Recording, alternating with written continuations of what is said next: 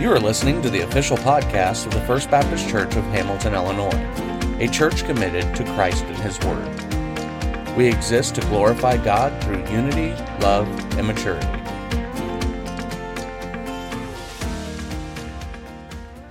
Please open your Bibles to Ecclesiastes chapter 5.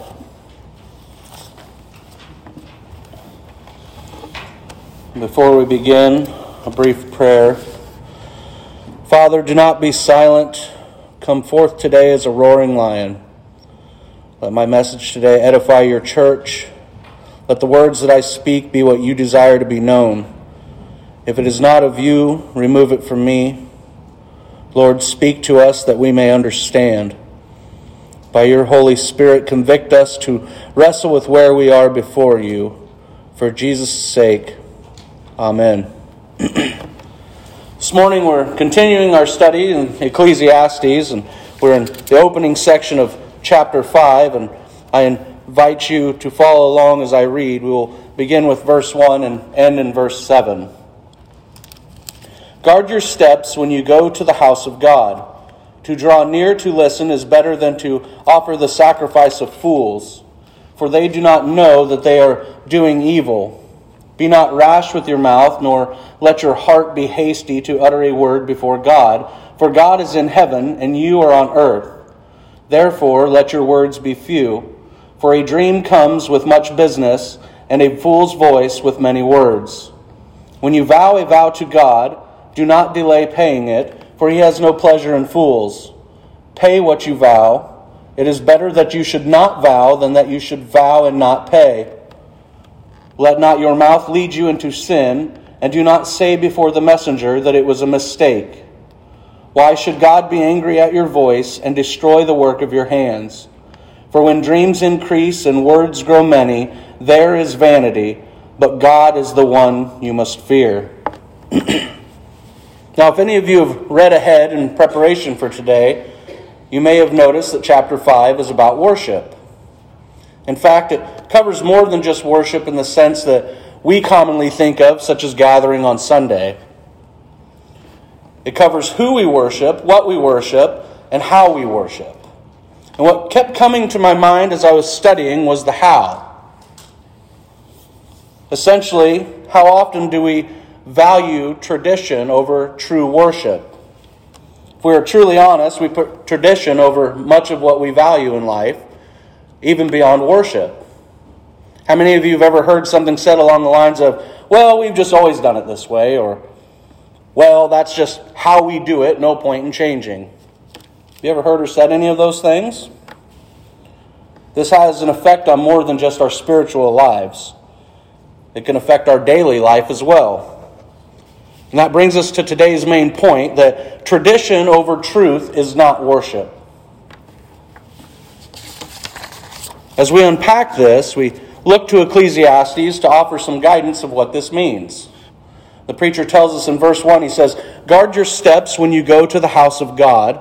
To draw near to listen is better than to offer the sacrifice of fools, for they do not know that they are doing evil.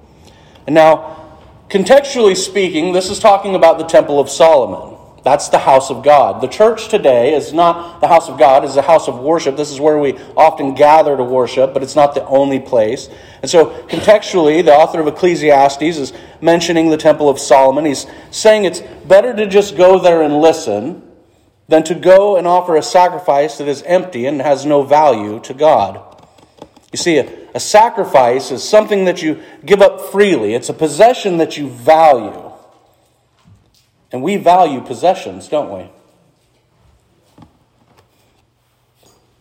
Think about when we tithe. When we tithe, we're offering a sacrifice of our possession of money. But it's not an obligatory act of compulsion. If it is, it's not true worship. Let me say that again, but a little bit differently. Tithing, or any sacrifice to God that is done out of obligation or compulsion, is not true worship. It is a blood offering and is a sin. Paul says in 2 Corinthians 9, 6, and 7, the point is this: whoever sows sparingly will also reap sparingly, and whoever sows bountifully will also reap bountifully. Each one must give as he has decided in his heart, not reluctantly or under compulsion, for God loves a cheerful giver. See, what's interesting is how much verse 1 is woven throughout Scripture, especially in the Gospels. And since the preacher of Ecclesiastes is very likely Solomon, it's no coincidence that we see a proverb coming up. But even more than that, there's a hint of Proverbs 3, 5 through 7 inside of verse 1.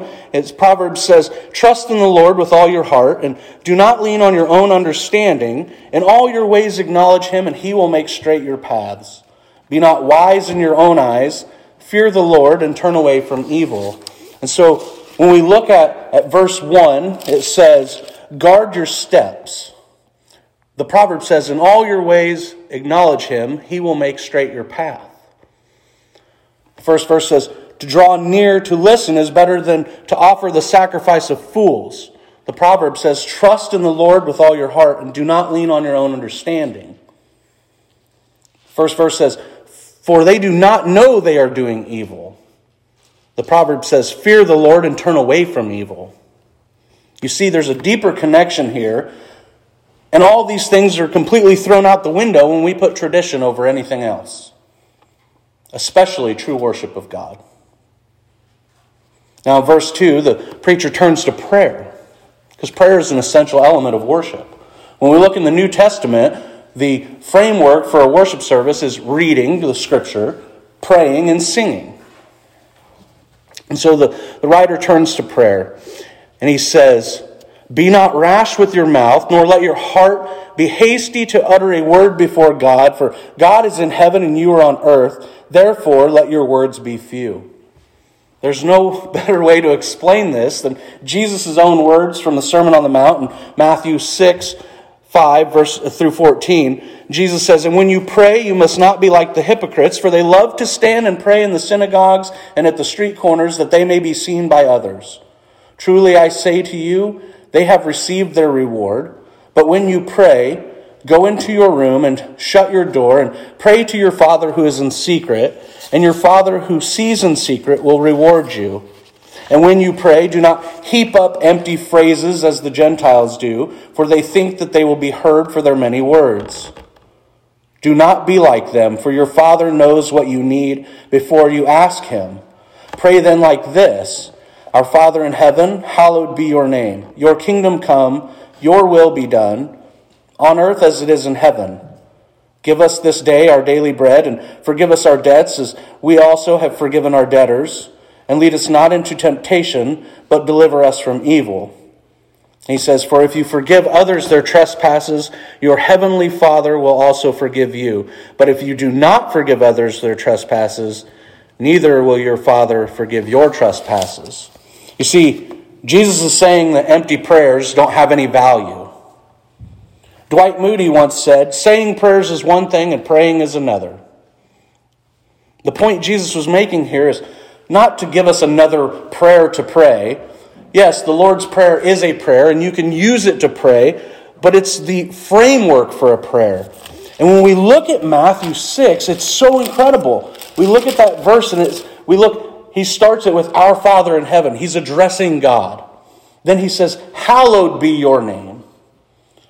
But what comes next is the most important aspect of this prayer. He says, your kingdom come, your will be done, on earth as it is in heaven. So his aim is aligning our will and God's will. And when we align our will with God's will, we find joy. We find satisfaction. We find peace.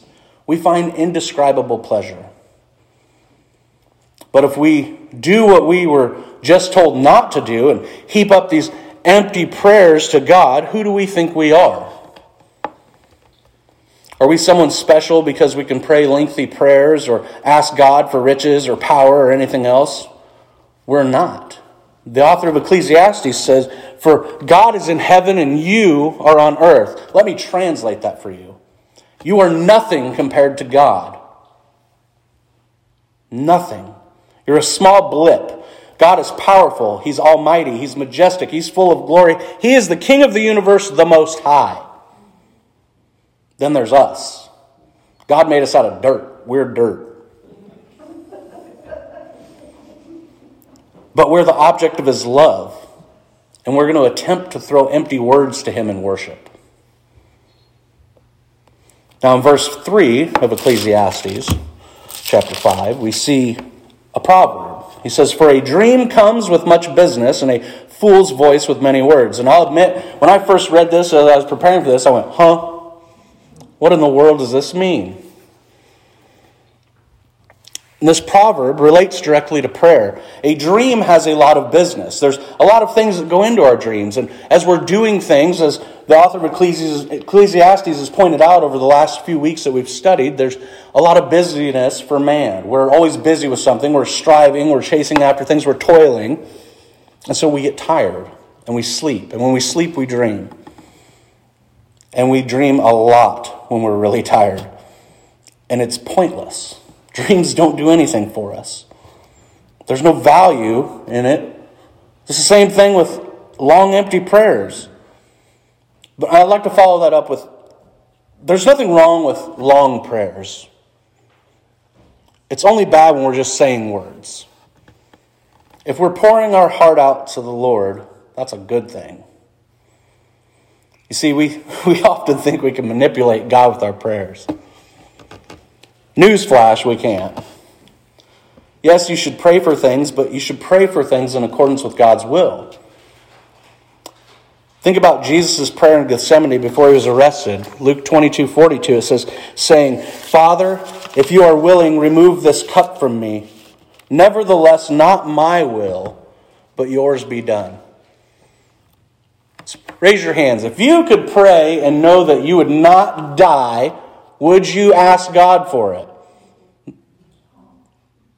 Let's hold on. Let me rephrase that. If you would not die and you didn't know anything about going to heaven, would you ask God not to die? Everybody would. Jesus didn't want to die. He didn't want to suffer. He was getting ready to go through the most excruciating death ever. He didn't pray, "God, just stop it." He said, "If it's your will, stop it. If not, I'm going to go do it. I'm going to follow through with what you want me to do." And so, when we think about this, Jesus, we see him here. He's concerned primarily with doing the will of the Father in a great hour of duress. We're not concerned with God's will 90% of the time when we pray. We just throw up, "Lord, we're in a crisis. We need you." What does that say about where we stand spiritually? So now we move on to vows. The preacher says, "When you vow a vow to God, do not delay paying it, for he has no pleasure in fools. Pay what you vow. It is better that you should not vow than that you should vow and not pay. Let not your mouth lead you into sin, and do not say before the messenger that it was a mistake. Why should God be angry at your voice and destroy the work of your hands? For when dreams increase and words grow many, there is vanity. But God is the one you must fear." Verse 5 is key here. "It is better that you should not vow than that you should vow and not pay."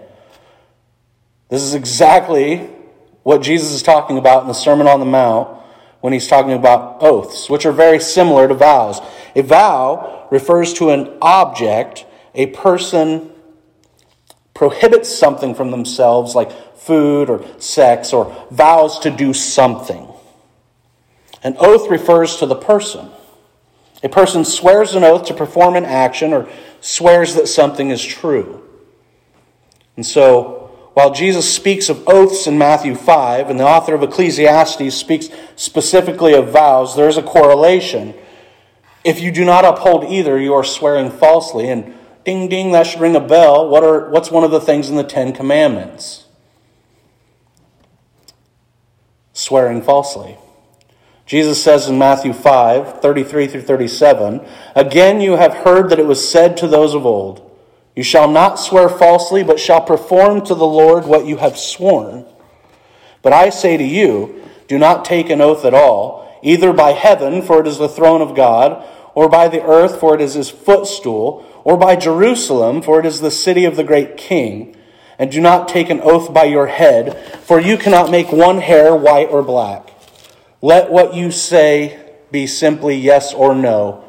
Anything more than this comes from evil. I imagine that you see the point here, but if not, it's this. Do not vow. Do not give an oath. Simply answer yes or no and honor your commitment. Otherwise, you're no better than the fool. And Jesus says anything more than this comes from evil. The author of Ecclesiastes says, let not your mouth lead you into sin. The two are one and the same. Essentially, if you vow or swear an oath and do not honor it, you are sinning, you are lying, you are getting stuff that's coming from evil. Whether we realize it or not, this aspect of vows and oaths comes into our prayer life all the time. Have you ever said, God, if you do X, Y, and Z, I will do fill in the blank? Of course you have. I have. Everyone has. And this typically revolves back to that crisis thing we were talking about. We often treat God like he's a genie in a bottle, and he's not. Not by a long shot. Remember Jesus saying in the Gospels that our Father knows what we need even before we ask. He knows before we even pray the prayer. The danger is if God holds up his end and grants the request and we don't uphold ours, that's a big problem, right? It's one of the many potential reasons that God's answer is sometimes no. He's doing it for protection for you, because you're going to make a vow or an oath to him that, God, if you do this, I'll do this, and he knows you're not going to. Trust me, he knows I'm not going to. I asked one time, I said, Lord, I'm not a gambling man, but I'm going to go get that Powerball ticket, and if you let me win, I'll give a lot of it to charity. God knew what a lot of it was, and it wasn't all of it. And so God was like, yeah, this is probably not a good idea, so no. And so I didn't win. I haven't played Powerball since because I quickly realized this was a giant waste of money. But that's the whole point, right? That's what we do. We bargain with God instead of obeying God. Have you ever heard the phrase, silence is golden? I know you two have. That's what comes to mind when I read these passages of Scripture.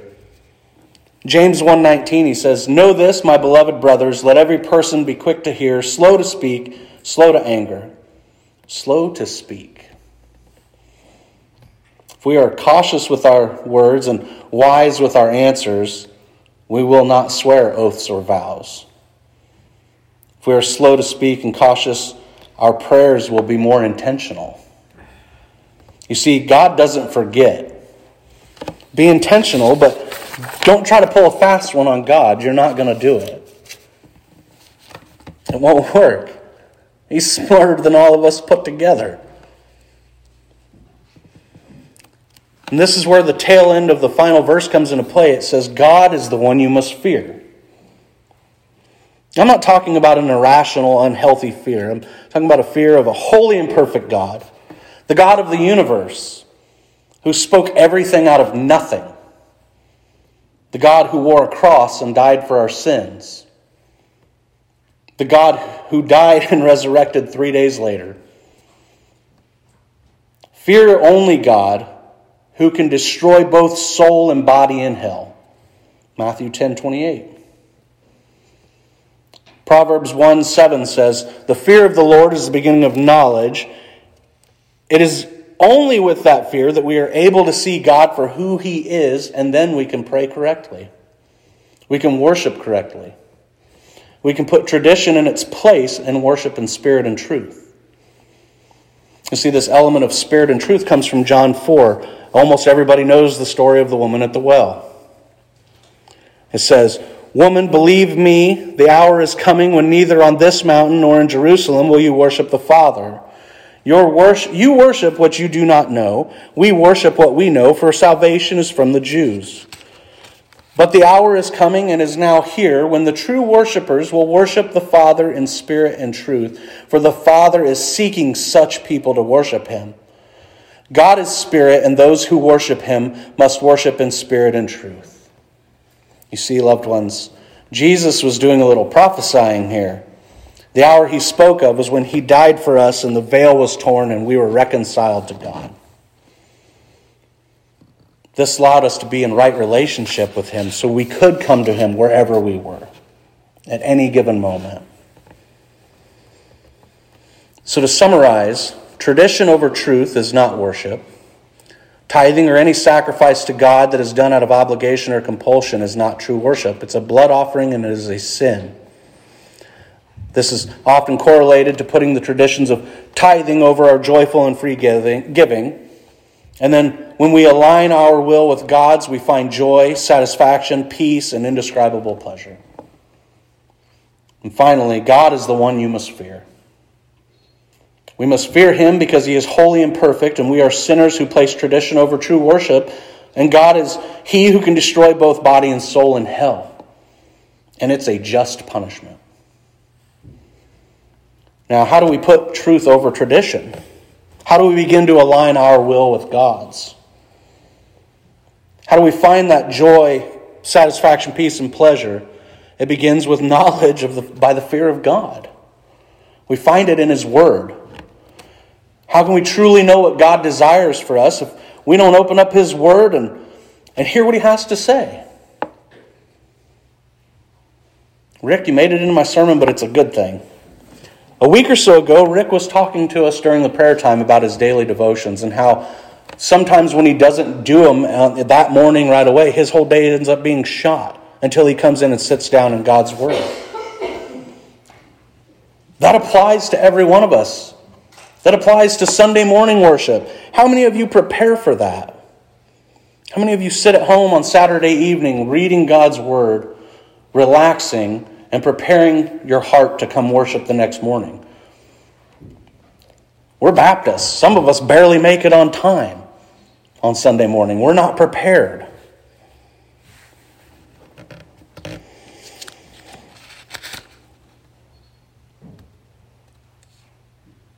We can only put away tradition in its variety of forms through Jesus. We have to conform to him. This is marked by obedience, by immersing ourselves in the word, by modeling the one who paid the sacrifice, by perfect obedience to the will of the Father. Hebrews 10 explains this perfectly. It says, "For since the law has but a shadow of the good things to come instead of the true form of these realities, it can never, by the same sacrifices that are continually offered every year, make perfect those who draw near. Otherwise, would they not have ceased to be offered, since the worshippers, having once been cleansed, would no longer have any consciousness of sins? But in these sacrifices there is a reminder of sins every year. For it is impossible for the blood of bulls and goats to take away sins. Consequently, when Christ came into the world, he said, 'Sacrifices and offerings you have not desired, but a body you have prepared for me. In burnt offerings and sin offerings you have taken no pleasure.' Then I said, 'Behold, I have come to do your will, O God, as it is written of me in the scroll of the book.' When he said above, 'You have neither desired nor taken pleasures in sacrifices and offerings and burnt offerings and sin offerings, these are offered according to the law.' Then he added, 'Behold, I have come to do your will.' He does away with the first in order to establish the second. And by that will we have been sanctified through the offering of the body of Jesus Christ once for all. And every priest stands daily at his service, offering repeatedly the same sacrifices which can never take away sins. But when Christ had offered for all one time a single sacrifice for sins, he sat down at the right hand of God, waiting from that time until his enemies should be made a footstool for his feet. For by a single offering he has perfected for all time those who are being sanctified. And the Holy Spirit also bears witness to us, For after saying, "This is the covenant I will make with them, after those days, declares the Lord, I will put my laws on their hearts and write them on their minds." Then he adds, "I will remember their sins and their lawless deeds no more." Where there is forgiveness of these, there is no longer any offering for sin. Therefore, brothers, since we have confidence to enter the holy places by the blood of Jesus, by the new and living way that he opened for us, through the curtain, that is, through his flesh, and since we have a great priest over the house of God, let us draw near with a true heart and full assurance of faith, with our hearts sprinkled clean from an evil conscience and our bodies washed with pure water. Let us hold fast the confession of our hope without wavering, for he who promised is faithful. And let us consider how to stir up one another to love and good works, not neglecting to meet together as is the habit of some, but encouraging one another, and all the more as you see the day drawing near. For if we go on sinning deliberately after receiving the knowledge of the truth, there no longer remains a sacrifice for sins, but a fearful expectation of judgment and a fury of fire that will consume the adversaries. Anyone who has set aside the law of Moses dies without mercy on the evidence of 2 or 3 witnesses. How much worse punishment do you think will be deserved by the one who has trampled underfoot the Son of God and has profaned the blood of the covenant by which he has sanctified and has outraged the Spirit of grace? For we know him who said, "Vengeance is mine, I will repay." And again, the Lord will judge his people. It is a fearful thing to fall into the hands of the living God. But recall the former days when after you were enlightened, you endured a hard struggle with sufferings, sometimes being publicly exposed to reproach and affliction, and sometimes being partners with those who were so treated. For you had compassion on those in prison, and you joyfully accepted the plundering of your property, since you knew that you yourselves had a better possession and an abiding one. Therefore, do not throw away your confidence, which has a great reward. For you have need of endurance, so that when you have done the will of God, you may receive what is promised. For yet a little while, and the coming one will come and will not delay. But my righteous one shall live by faith, and if he shrinks back, my soul has no pleasure in him. But we are not of those who shrink back and are destroyed, but of those who have faith and preserve their souls.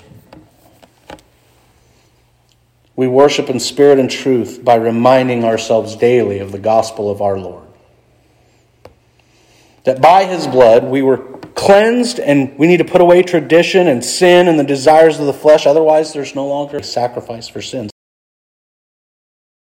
The application today is to give every fiber of your being to the Lord.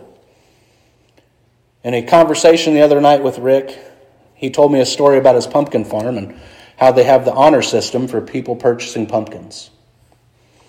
And a gentleman thought he was crazy for doing such a thing.